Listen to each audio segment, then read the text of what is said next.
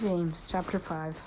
Come now, you rich, weep and howl for your miseries that are coming upon you. Your riches are corrupted, and your garments are moth-eaten. Your gold and silver are corroded, and their corrosion will be a witness against you, and will eat your flesh like fire. You have heaped up a treasure in these last days. Indeed, the wages of the laborers who mowed your fields, which you kept back by fraud, cry out, and the cries of the reapers have reached the ears of the Lord of the Sabaoth. You have lived on earth in pleasure and luxury. You have fattened your hearts as in a day of slaughter. You have condemned and you have murdered the just. He does not resist you. Therefore be patient, brethren, until the coming of the Lord. See how the farmer waits for the precious fruit of the earth, waiting patiently for it until it receives the early and later rain. You also be patient. Establish your hearts, for the coming of the Lord is at hand. Do not grumble against one another, brethren, lest you be condemned. Behold, the judge is standing at the door.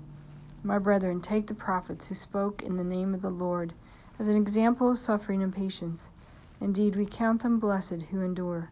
You have heard of the perseverance of Job, and seen in the end intended by the Lord, that the Lord is very compassionate and merciful. But upon all, my brethren, do not swear, either by heaven or by earth, or with any other oath, but let your yes be yes, and your no be no, lest you fall into judgment. Is any among you suffering? Let him pray. Is anyone cheerful? Let him sing psalms. Is any among you sick? Let him call for the elders of the church, and let them pray over him, anointing him with the oil in the name of the Lord.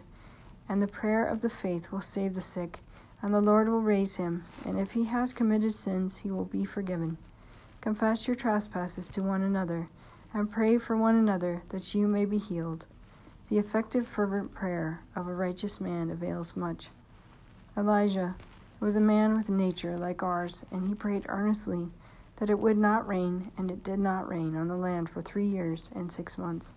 And he prayed again, and the heaven gave rain, and the earth produced its fruit. Brethren, if anyone among you wanders from the truth, and someone turns him back, let him know that he who turns a sinner from the error of his way will save a soul from death and cover a multitude of sins.